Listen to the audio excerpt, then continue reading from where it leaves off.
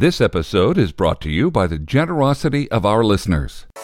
If you can't get people to follow you because of who you are and who they see you to be and trust you to be, you're just not going to be very effective in leadership. That's Ron Edmondson, senior pastor and author of the new book, The Mythical Leader. Put your faith to work. This is the Bold Idea Podcast with ideas, interviews, and inspiration to bring your bold ideas to life. Here are your hosts, Larry Gates and Armin Asadi. Hey, and welcome to another episode of the Bold Idea Podcast. This is Larry Gates. I'm with Armin Asadi. Well, there you go. I'm with Armin Asadi, and every day and in every way we're getting better and better as the as the line from Pink Panther goes. But we want to put our faith to work, and we want to help inspire you to draw out all the great stuff that God has packed inside of you. It's like a Christmas present. Every day, be able to open up that faith package and say, what is it that God has in store for me? And we believe that every person that we interview on this show has a unique angle about the way God's worked inside of them. We want to draw that out and in some ways inspire you to get more creative and put your faith to work. And today's guest we have with us is the senior pastor at Emmanuel Baptist Church in Lexington, Kentucky. He's a former Christian talk show host, and he's the author of The Mythical Leader, coming out this month in August. He is the founder of the Mustard Seed Ministry, where he consults with churches on organizational leadership. We have on the program with us Ron Edmondson. Thank you. It's a pleasure to be with you. I appreciate you taking the time to let me be on the show. Oh, hey, we are so delighted to have you on the program because we love the topic that we're going to dive into today. I think you're going to find that both Armin and I are pretty animated about the topic of leadership, especially as it applies to church. I know Armin has at least one or two bones to pick, and so do I. So maybe we can pick them together, huh? How's that? Hey, awesome. All right, now you pastor a church, a thriving church in Lexington, Kentucky. It hasn't always been that way for you, has it? You've been in the business world, right? That's correct. I'm 53, and I came into ministry at 38. And before that, it was just a varied business background, mostly self-employed as a business owner. But we did a variety of things. I started working when I was 12, and so I've done a lot of stuff in my life. And so you've been lost along the way, and at some point in time, you got this bold idea to go into full-time professional ministry as a pastor. Is that right? Yeah, it was probably something that God was trying to do in my life for a long time, and I resisted, mostly because I didn't want to. And I still wake up some days and don't. I love the business world. I love being an entrepreneur and making things happen and building things. And it was a reluctant call and just a long season of wrestling with God. But we had sold a business, went 8 months looking for my next opportunity, and it just didn't seem to happen. And through that 8 months of wrestling, God made it very clear the reason I was wrestling is that I was supposed to be working for Him. And so it took a long time, and others saw it, even including my wife, before I did. But here we are. Yep. And 15 years in, we're in our fourth church, and God has just been very gracious to us. We've had some great opportunities. I found if your wife is anything like mine, I'm guessing this is true with you too, Armin, as well, is that our wives have a pretty clear channel to God and sometimes uses them. Better than me. I always tell my right. church, hey, if you want somebody to pray for you, why don't you ask her? When my wife and I are ever upset about something, she says to me, I'm going to either ask God to change your heart or mine. That's right. Yeah. And that's like, wow, okay, I've been put on notice. That's exactly right. Hey, I want to ask you, though, I want to peel back that a little bit now, because there are so many of our listeners who are trying to decide whether they should go into ministry full time. They Sure. might be in the business world or whatever. But what was it, apart from your wife kind of giving you the notion that she thinks you ought to do that, what was finally the tipping point for you? How did you finally discern that was it? I'm going to now redirect from going and finding another business opportunity to now I'm going to invest in leading a church. Obviously, the money, Larry. It had to be motivated for money, right? Oh, yeah, absolutely. The first year in ministry, we made 1/4 of the income we had made the last year in the business world. And you're just getting started. Yeah. For me, it was almost, and we're Baptists, so we don't have prophetic moments, but it was almost a prophetic moment in that, and I just said to our church yesterday, God often uses repetition to get his point across to teach. And he had multiple people coming to me and talking to me, but I had one individual, a very wealthy businessman, that was very instrumental in my life, and I respected a great deal. And he sent me away to his cabin. And it's good to have, I always tell ministry guys, if you're going to be in ministry, it's good to have people who own cabins, because you're never going to own one. But so true. I feel that way about boats. Yeah, sent me away and said, just get alone, talk to God. And I went to his cabin, and it was just a miserable experience. And I came home from that, and he said, what did God say to you? And I said, nothing. He said, are you sure he didn't say anything? And I said, well, not really. He said, well, what did he say? And I said, well, he said, trust me. And my friend said, is that not enough? And I said, well, it doesn't feed my family, if that's what you're saying. Come on. And he said, Ron, let me ask you a question. And I just did a whole series on questions. Jesus asked the most powerful questions, and questions often cut through confusion and bring clarity. And he asked me a question. He said, Ron, how long have you been teaching the Bible? And at that point I said, maybe 15 years or so, Sunday school and Bible study and that sort of thing. He said, so in other words, you want to teach people to walk by faith, you just don't want to have to do it yourself. Ooh. And I'm like, yeah, pretty much. That's what I was hoping for. And that question, really just kind of brought that clarity I was looking for. Okay, the biggest fear I had was, how am I going to provide for my family and be in ministry? And my son is in ministry too, one of my sons, and he said, I once asked him when he was in the 6th grade, I don't remember this, but he had to make a decision about what school he was going to go to, and he was scared to go to one, but he thought it was the best school. And I asked him a question. I said, so what do you want to be the driving force of your life? Do you want it to be fear or faith? And he said, I want it to be faith. I don't want it to be fear. He said, everything in me, said, I want to do I want to go, where I think I'm supposed to go, even though I'm afraid to go there. And I guess that's what happened for me. I was able to step across that line because it was fear of failing in ministry. It was fear of not being able to provide for my family. And once I could step across that line and say, okay, I'm willing to walk by faith, the reality of what I was supposed to do was already there. It was just I couldn't make that decision because of the fear. So you got back, your friend confronted you with the ultimate question, and that crystallized it for you. Yeah, and that afternoon I surrendered to ministry, just me and God. And then that was a Friday afternoon. I didn't tell my wife until Sunday evening because I'd come out of the business world. I knew what I needed to do. I needed to sit down Monday and come up with a plan, at least a budget, and how I'm going to organize. I started a 501c3 ministry, but I told her, I said, I got a job. She said, oh, really, what? And I said, well, it doesn't pay anything yet, but I'm, I work for God now. And she said, well, I've known that for several months, but I was waiting for God to confirm it to you before I said anything. So how long from that point in time did you then get into a church position? Well, that's what's crazy about it, because that very week, as I'm planning a budget and I'm planning what I'm going to do with this ministry, never really thinking I was going to be a pastor. I thought I would do more leadership development in the church world and that sort of thing.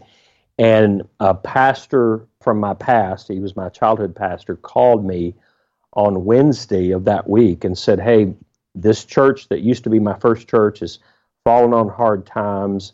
And I was at that point doing some interim work just to pay some bills, just filling in at a church here and there.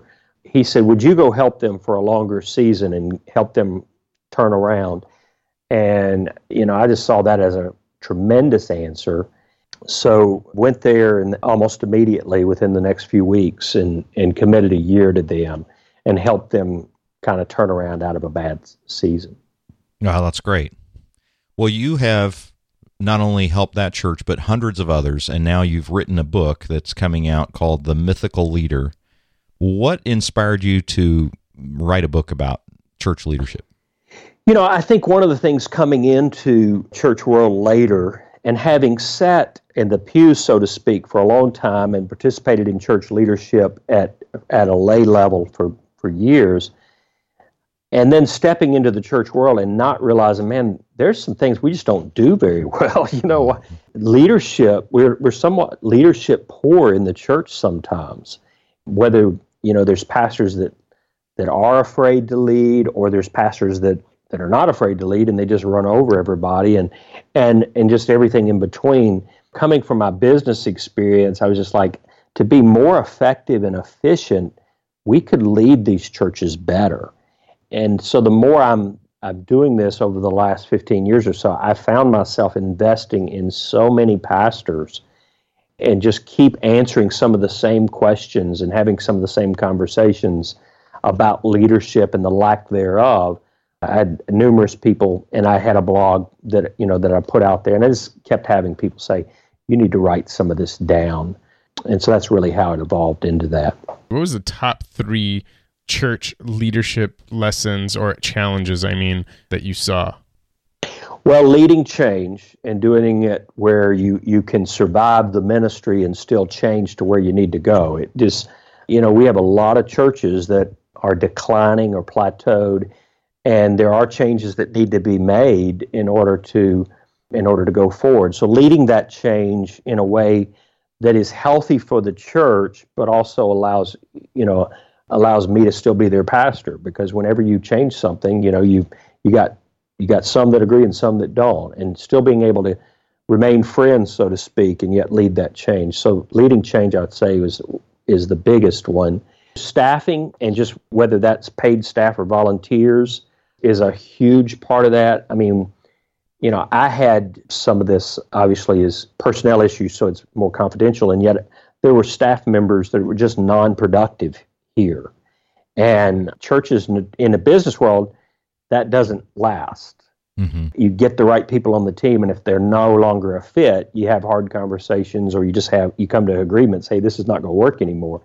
In the church, that just perpetuates itself for years. And so making those staffing and even key volunteer decisions was a huge, huge part of the church leadership that I saw. And then I think, the other thing that happens in the church is just the power struggles in the church are just overwhelming sometimes. You've got people who feel empowered and they lock themselves in. In some churches, it's families, and others, it's, one individual that maybe is a big giver, or everybody thinks he's a big giver and sometimes not. But they ingrain themselves, and you can't get anything done in the church because you got a few people that are opposed to everything. And so I would say those are some of the bigger ones that I see the most. Those are big challenges. I want to just ask you about this dynamic that I've heard. Maybe it's not a dynamic. Maybe it's just a paradigm or a position, and I'm guessing you've heard it as well. But a number of times I will hear from people in the church or in an elder board meeting or whatever that the church is not a business. So it has these business principles, these things that you're bringing from the business world don't belong in the church. Sure. Do you hear that? Oh, I hear it all the time. Okay. Fact, so how do you respond to that? Well, in fact, that was an issue for me here coming to a more established church. I came out of church planting, which it didn't matter my background as much there. Coming into an established church that's been used to, by this point, I should have been a pastor, 30 years or something, and had a pedigree of, my pastorates and all that. And so it was probably the biggest stumbling block for some of our people is that I did have a more business-like mindset. Mm-hmm. And I get that. I totally get that. The church is not a business, but it is an organization, and it does involve people. And, one of the best resources we have for how to lead people is the Bible. And what I would say is drop the title. If you don't want to call it leadership, if you don't want to use the business terms, call it anything you want. We have business meetings. They call them that, Because numbers are involved. Yeah, if they didn't present a budget, it wouldn't be called a business meeting. That's right. And so when it comes in the financial area, we kind of lead like the business world does, but it's in the other areas that they don't want to do that as much. But I just always say, call it whatever you want, but can we be effective in how we guide and steer the church? I think that is throughout the scriptures you see men like Nehemiah, that he was a tremendous leader. Moses was a tremendous leader. David was a tremendous leader. I love some of the stories of David and how he I've got one in 1 Samuel 23 that I go to, and one in 2 Samuel 23 before he was appointed king and after he was towards the end of his life. And he was just a tremendous leader. And of course, Jesus was the greatest leader of all. And so, I think we can say, hey, we can't mix these two, or we can recognize the business principles that the business world have. Nothing exists without God being involved in it. He is the author of wisdom. He's the author of our minds and our creativity. And now we can use that for good or for bad. Mm-hmm. I have to navigate those waters all the time. And I think our church is at the point now where they see how it's a value.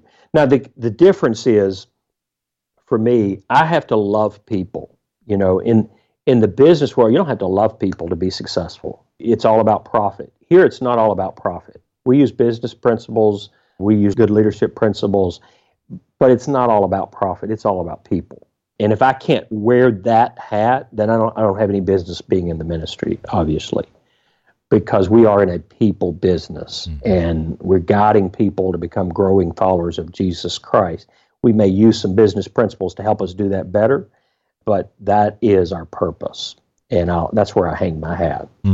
I hear you talking about the people business, and I want to go back to one of the things that you were talking about in terms of leadership challenges within the church, which is staffing. And right. Obviously, there's principles that apply whether you're a church, nonprofit, or a business when it comes to staffing, and that's something I'm genuinely curious about for very selfish reasons. How do you know if a church is doing staffing right or wrong? One of the questions I frequently get is, how do you know if you're a healthy team or not? Because I talk about being a healthy team and building healthy teams. And I always, those are subjective questions. But I know when in your personal health, for example, I don't always know, there may be something wrong with me and I go to the doctor and I find it out. But I know when I'm not healthy. Like when I wake up sick, I know that. It's just know it. And I think there's a subjective knowledge in serving on a healthy team or in a church that's well staffed or not. So some of it is just subjective. You just know. I mean, if people don't like showing up at work, they don't. If people enjoy working together, that they do. I mean, you just do. You go home tonight and you'll know if your marriage is going well by the atmosphere of the home, But I think there are benchmarks. For instance, one of the benchmarks for me just recently is we've had some of our staff who have received significant job offers at other churches or other ministries, and they turned them down to stay here because they didn't want to give up what we have now. And so while it's subjective to know if we're staffing well or not, I can look at that and say, okay, they still want to be here and be a part of that. We've got something that's working here. They had other opportunities. The other thing that I look at is and I think some of this has to do with starting with a good base. And that's where you use good business principles or principles that the business world would use, rather. We operate we have this vision. Obviously, our mission is given to us by Jesus. And then we have this vision as a church to lead growing followers of Jesus and nurture them in their faith. That's our kind of mission statement. And Jesus told us to go and make disciples. So we know that. That's already defined for us. But then underneath that, we operate with a set of goals and objectives that are quarterly and then annually based on all of our staff. And when those are in place, I can know if we're staffed well and if our staff is being productive by whether we're meeting those goals and objectives. Does that make sense? Mm-hmm. If I don't have those parameters set up in advance of this is what it takes for you to be successful in your work, this is what it takes for me to be successful in my work. If I don't have some of those parameters and some of those clearly spelled out, then how do I know if I'm being effective or not? So you've got to have some measurables there that help determine whether your staff is functioning correctly. That's good.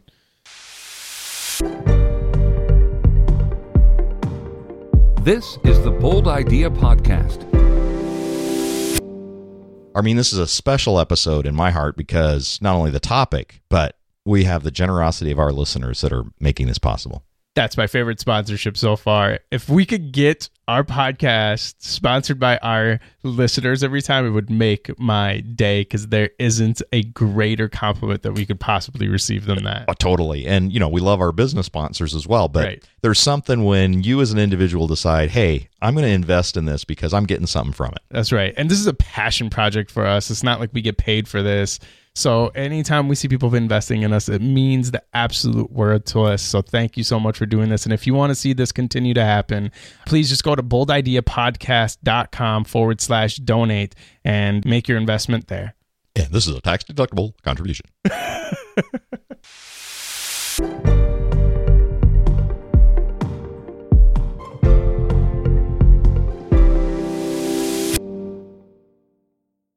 So in your book, you talk about the distinction between leadership and management. Can you talk about that a little bit? And I do always get pushed back on this too, because some people say the same thing. But I'm a terrible manager. I'm an average leader perhaps, but I'm a terrible manager. But leadership is basically taking you somewhere you want to go, but you aren't sure how to get there. So it's moving people towards something in the future, some unknown, some stretch for you. If you're not going somewhere, you don't need a leader. You can have a manager. And we need both. We need great managers. We need great leaders. But managing is, there's not a better word than the word itself. It's managing current structures and systems. Now, there's improvement within that, and there's leadership within that, and there's management within leadership. But the whole principle of management is making what you have already work and work well. Leadership is taking you somewhere you aren't currently. And that's a simplified definition of that. In working with people over the years, I've really realized you're wired towards one or the other, not both. And coming to that reality was very difficult for me. And I cannot manage this church. I just simply can't. I can lead and I can take us somewhere. Always got a new idea. I've always got a bright idea. I've always got some stretch for us or where I think we can go. But when it comes to the day-to-day management of things, man, I just burn out. I'm not effective. I aggravate people. It's very frustrating for me to be the manager. I think that's a good distinction because it's freeing in a way to realize that you don't have to do everything, and it's better to bring people along that can, put the systems in place and manage the resources in a way that you probably are not as gifted to do if you're a leader. That's right. Yeah. So let me ask this: what roles? Because everything has a pastoral title in churches. You're the pastor of finance, pastor of admin, pastor of paper, pastor of everything. Which roles do you? I don't know. I'm just being facetious. But what roles within the church do you see that are more managerial, and what roles do you see that are more leadership? Well, and you mentioned some of those, and I think that could vary by church also, actually. But for us, we have a pastor of administration, and he needs to be very managerial. And again, there's elements of both of those in both jobs. Everybody has elements of leadership. Everybody has elements of management. But in our church, for example, we have a pastor of administration. He's very managerial. He manages the current systems and structures. And to have to sit and do what he does would wear me out. We also have two executive pastors, and one of them geared, and this is relatively new because one just came, and we had to get to the church to the point where we could afford the next one. So one would be more on the leadership side, and the other more on the managerial side. Current day-to-day operations versus future, where are we going next? Mm-hmm. And so we've divided ourselves out that way. And within that, it really depends on finding out who the people are, how they're wired, and then fitting them in their individual roles with how they best function. For example, I'll give you an example. Our discipleship pastor, which leads our Bible studies, our Sunday schools, all those sort of things, he's very managerial, and he's excellent at it. Probably one of the better ones I know. But this is not a criticism, he's not necessarily the leader type because he doesn't like change very much. He likes efficiency, he likes to do things well, but he doesn't necessarily embrace change. So I have to lead him, because we still need change in that area. I have to lead him, and others on our staff have to work with him to lead him to be more visionary, to see what's next. That's more what the leader does. Mm-hmm. We could have put somebody in that position who is very much a leader, and they're always thinking what's next and coming up with new ways of doing discipleship and Bible studies. Had we done that, we'd also had to come alongside them and help manage current systems, because they still have to be managed. Mm-hmm. Does that make sense? Mm-hmm. It does. Your book, The Mythical Leader, The 7 Myths of Leadership, is coming out this month. Briefly, tell us, what are the 7 myths of leadership? Well, see if I can ramble them off. The first one is a position does not make you a leader. And basically, a lot of people, and I tell a story in the beginning of how I came to that myself, of just realizing, hey, just because I have a position does not mean people are going to follow me. I don't know if I'll get these in the right order. If I'm not hearing anyone complain, everyone must be happy. That's a myth. Mm-hmm. And that's one that I have to wrestle with myself every day. And, there is an undertone, and this is probably more so in the church. I mean, it's true in the business world also. In the church, it actually matters because everybody has a voice. The third one is I can lead everyone the same way. And that goes back to what we talked about with that discipleship pastor. He needs a different leadership style than somebody who was more towards leadership rather than management. Mm-hmm. Leadership and management are not the same thing. We mentioned that one. Being a leader makes you popular. Sometimes leading makes you very unpopular. Mm-hmm. And that is a paradigm shift. And especially with younger leaders, when they come into it and they just assume, okay, they're going to like me because of, who I am. And it's just not always true. The sixth one, leaders must be extroverted charismatics. And I get that pushback too. Can I really be introverted? And I'm an introverted person. Can I be introverted and lead a large church? But, here's one of the strange dynamics that I know. Most of the larger churches that I'm aware of have introverted pastors. For it's really sure. bizarre. The last one is leaders accomplished by controlling others. And again, it's more about empowering people and delegating than it is about what you control. And the more I control, the less in control I am. And especially, and that's even more so in a faith-based organization, but it's obviously a business principle too. But in a faith-based organization, if Hebrews says without faith, it's impossible to please God. And so if I've got all this under control, I don't know how pleasing to God I am based on Hebrews. Mm-hmm.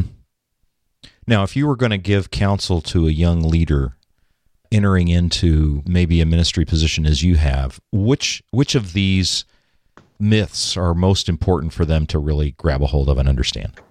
I think all of them are, but I guess if I had to say the one would be the first one, the position makes one a leader as a myth, because that's just not true. Mm-hmm. And, leadership is more about building your own credibility and integrity and protecting your integrity and protecting your character and being somebody people can follow. That's more important than having a title or having authority or having responsibility.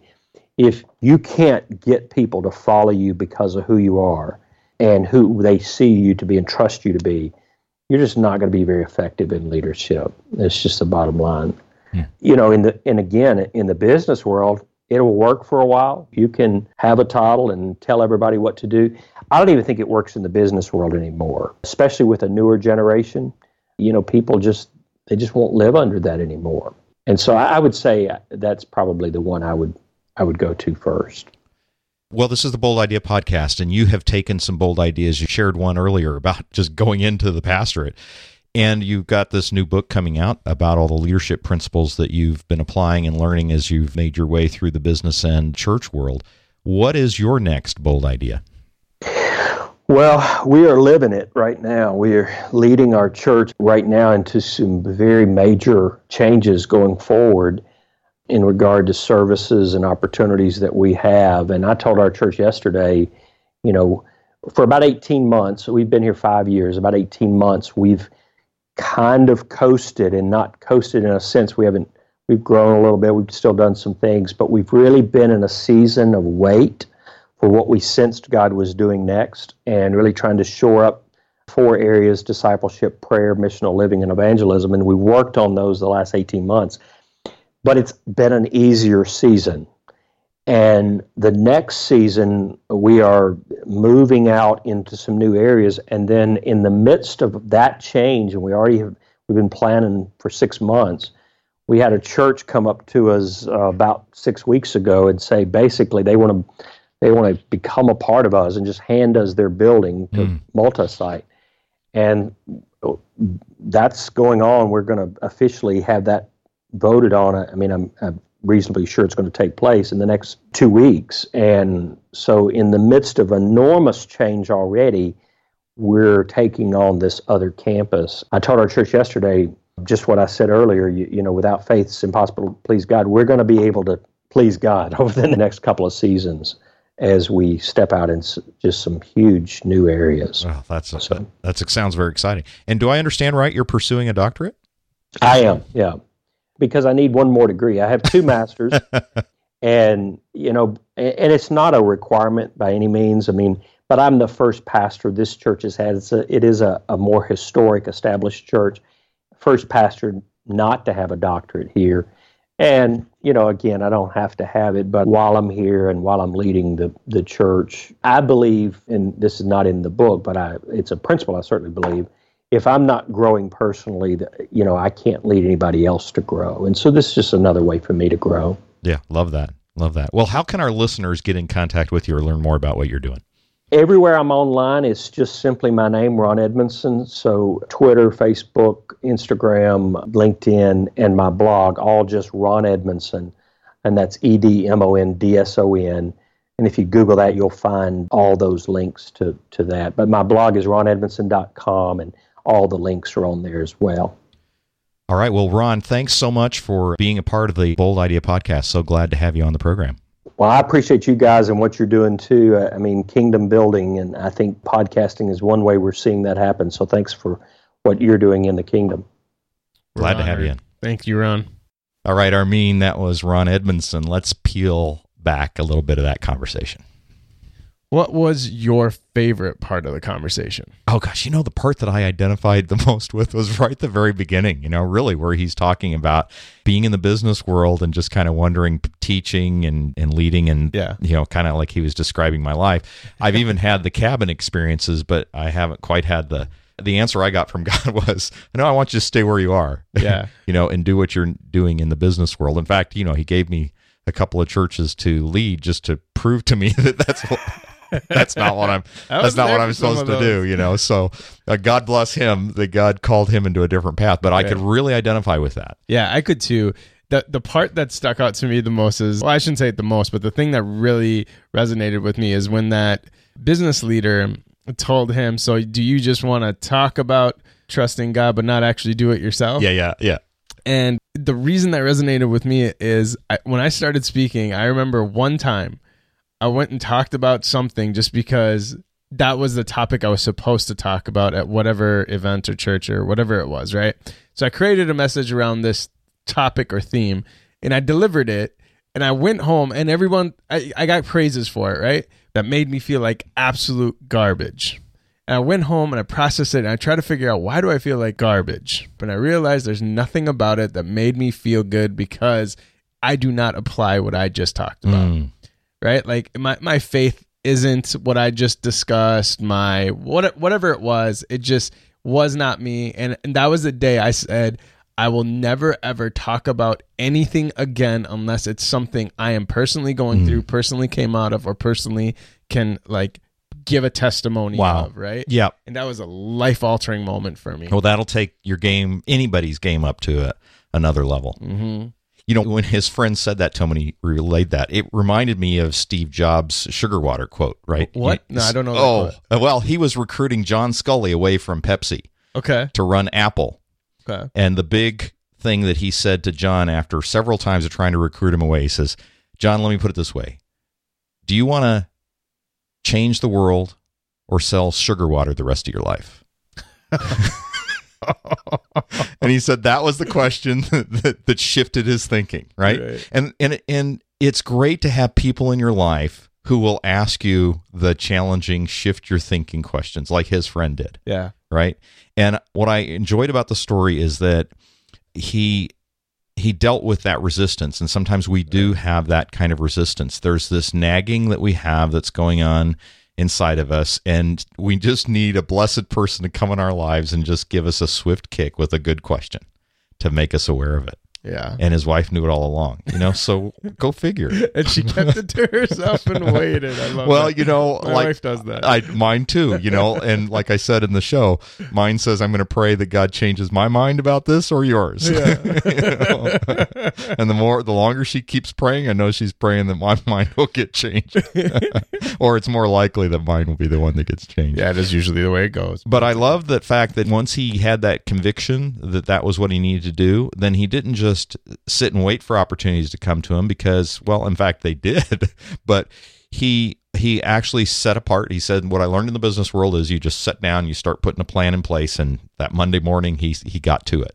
Wow. And I like that because if we've got a bold idea, just because God's leading us to something doesn't mean that there isn't work for us to do. Right. We need to take it every bit as serious as if it's just something that depends entirely upon us, even though it depends entirely upon God. That's good. And that's still faith. Right. That's acting out what God has entrusted in you. In fact, I would call it faith. I would call it also stewardship, because it's really believing that God has equipped us to do the very thing that he's calling us to do. Another piece that stood out to me beyond his transformation, just into that new role, was the distinction he made between management and leadership. Yes. And I thought that that's really, really good to understand that distinction, because I think oftentimes leadership, I guess, has such a vogue name, and management kind of has a little less vogueness about it, I think. You want to be a manager or a leader. Take your pick. Which do you want to do? Be a manager or a leader?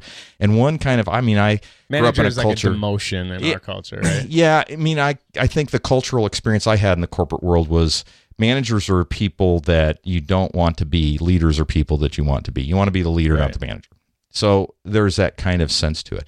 But I really appreciate, and as he was talking about this, I appreciate that distinction because I remembered someone who was really good at management and not good at leadership. And at Cray, she purposefully chose not to lead people, but to manage systems. And I thought that was really smart of her to do that, even though the economic consequences of her action wasn't as great because, of course, Sure, you reward leaders, not necessarily managers. But what she did was really indicative of self-awareness, and I think it actually contributed to the success of the organization more than if she tried to get caught up in this mystique that a leader is somehow better equipped or better positioned than a manager. And I think both are needed. So I thought that was a really interesting and good distinction to have. Right. Especially now that we're talking about it. I mean, that has been my experience. I think I've even talked about it in that sense that somehow if you're a bad leader, then you're a manager. And it's good to break that up and say, no, just because God gifted someone differently doesn't make them lesser or someone who is a leader better. It's just different giftings. And I think he's right that we all have pieces of each. I mean, you can't say, I'm not going to do that because I'm a leader, not a manager. Right. Right. But I think we all have things that we have to do that are paying attention to systems and things. But I do like the fact that he was distinguishing between those who really know how to work and influence people versus those who know better how to influence systems. Yeah. And I think those are two different kinds of skill sets, or proclivities, if you will. I agree. Here's this though. Here's the part that I was expecting to get a little more from you. I don't know if I necessarily heard it, but there was the statement made, the church is not a business, right? That you threw to him, and we got what he said. But I'm curious what your thoughts are, because this is something that you've talked quite a bit about. Yeah, I think I take a little bit of a different position than he does about it, because I think that the church. And this is a little bit of the challenge I've seen with leadership in the church. And he mentioned this. We didn't get a chance to dive into it. But I've seen so often where we do let people stay on in church positions that ought not to stay on. And I think part of that is because, we sense that there's this family dynamic and we want to be loving and we want to be all these things in a church.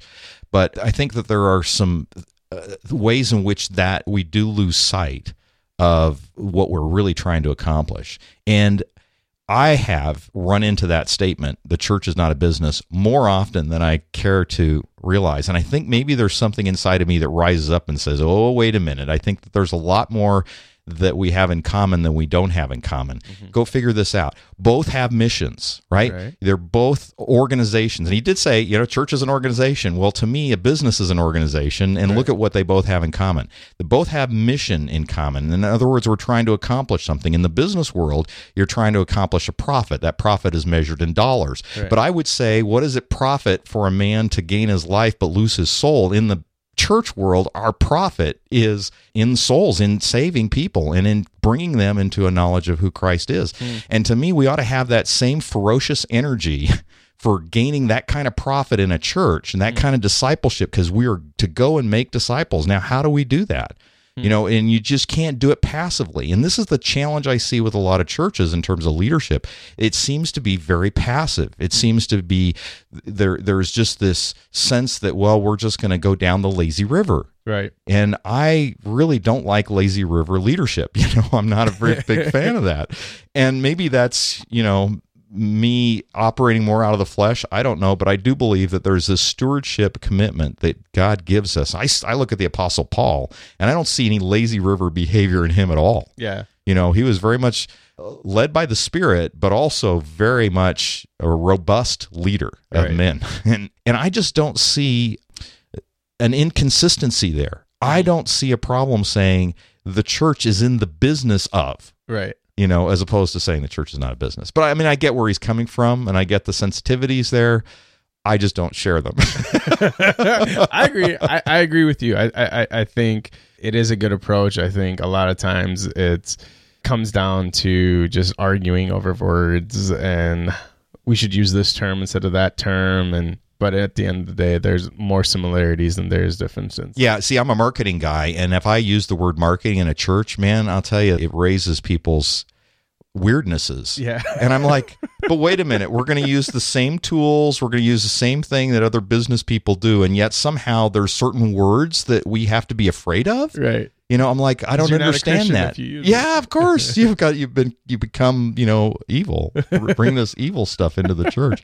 I just think we need to chill out about that in one way, about the terminology, and I think we need to engage in a really powerful way, because this mission is the most important mission that any organization could have. Right.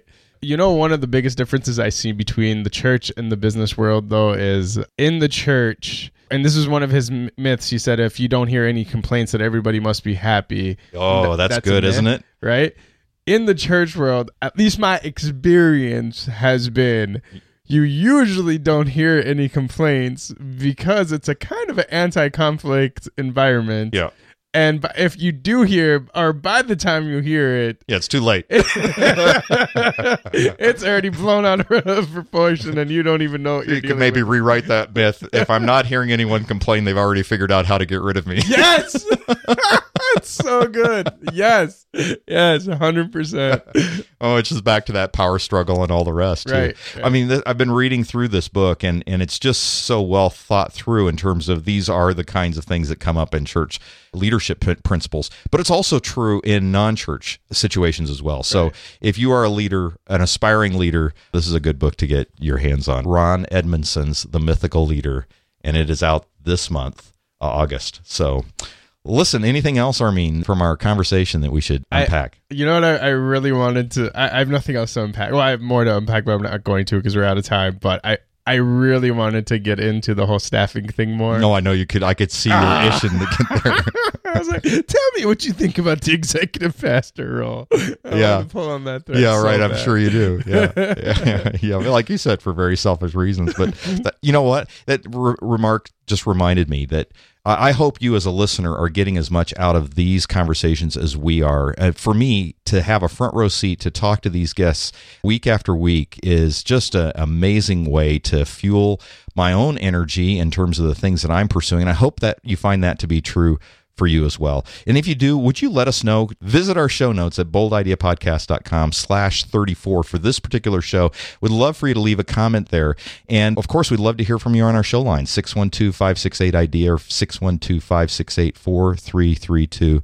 We just love to receive reviews on the show on iTunes because it helps us get the word out about the show. Of course, nothing helps better than you telling your friends about us, and we'd always appreciate that as well. Thanks for the love that you guys share with us, the encouraging comments that we get from you all, and the questions and things that come our way. Look forward to visiting again with you next week, and so until then, this is Larry Gates and Armin Asadi saying adieu, and God bless you. Go get 'em. You've been listening to the Bold Idea Podcast. To get our show notes sent to your inbox, visit boldideapodcast.com.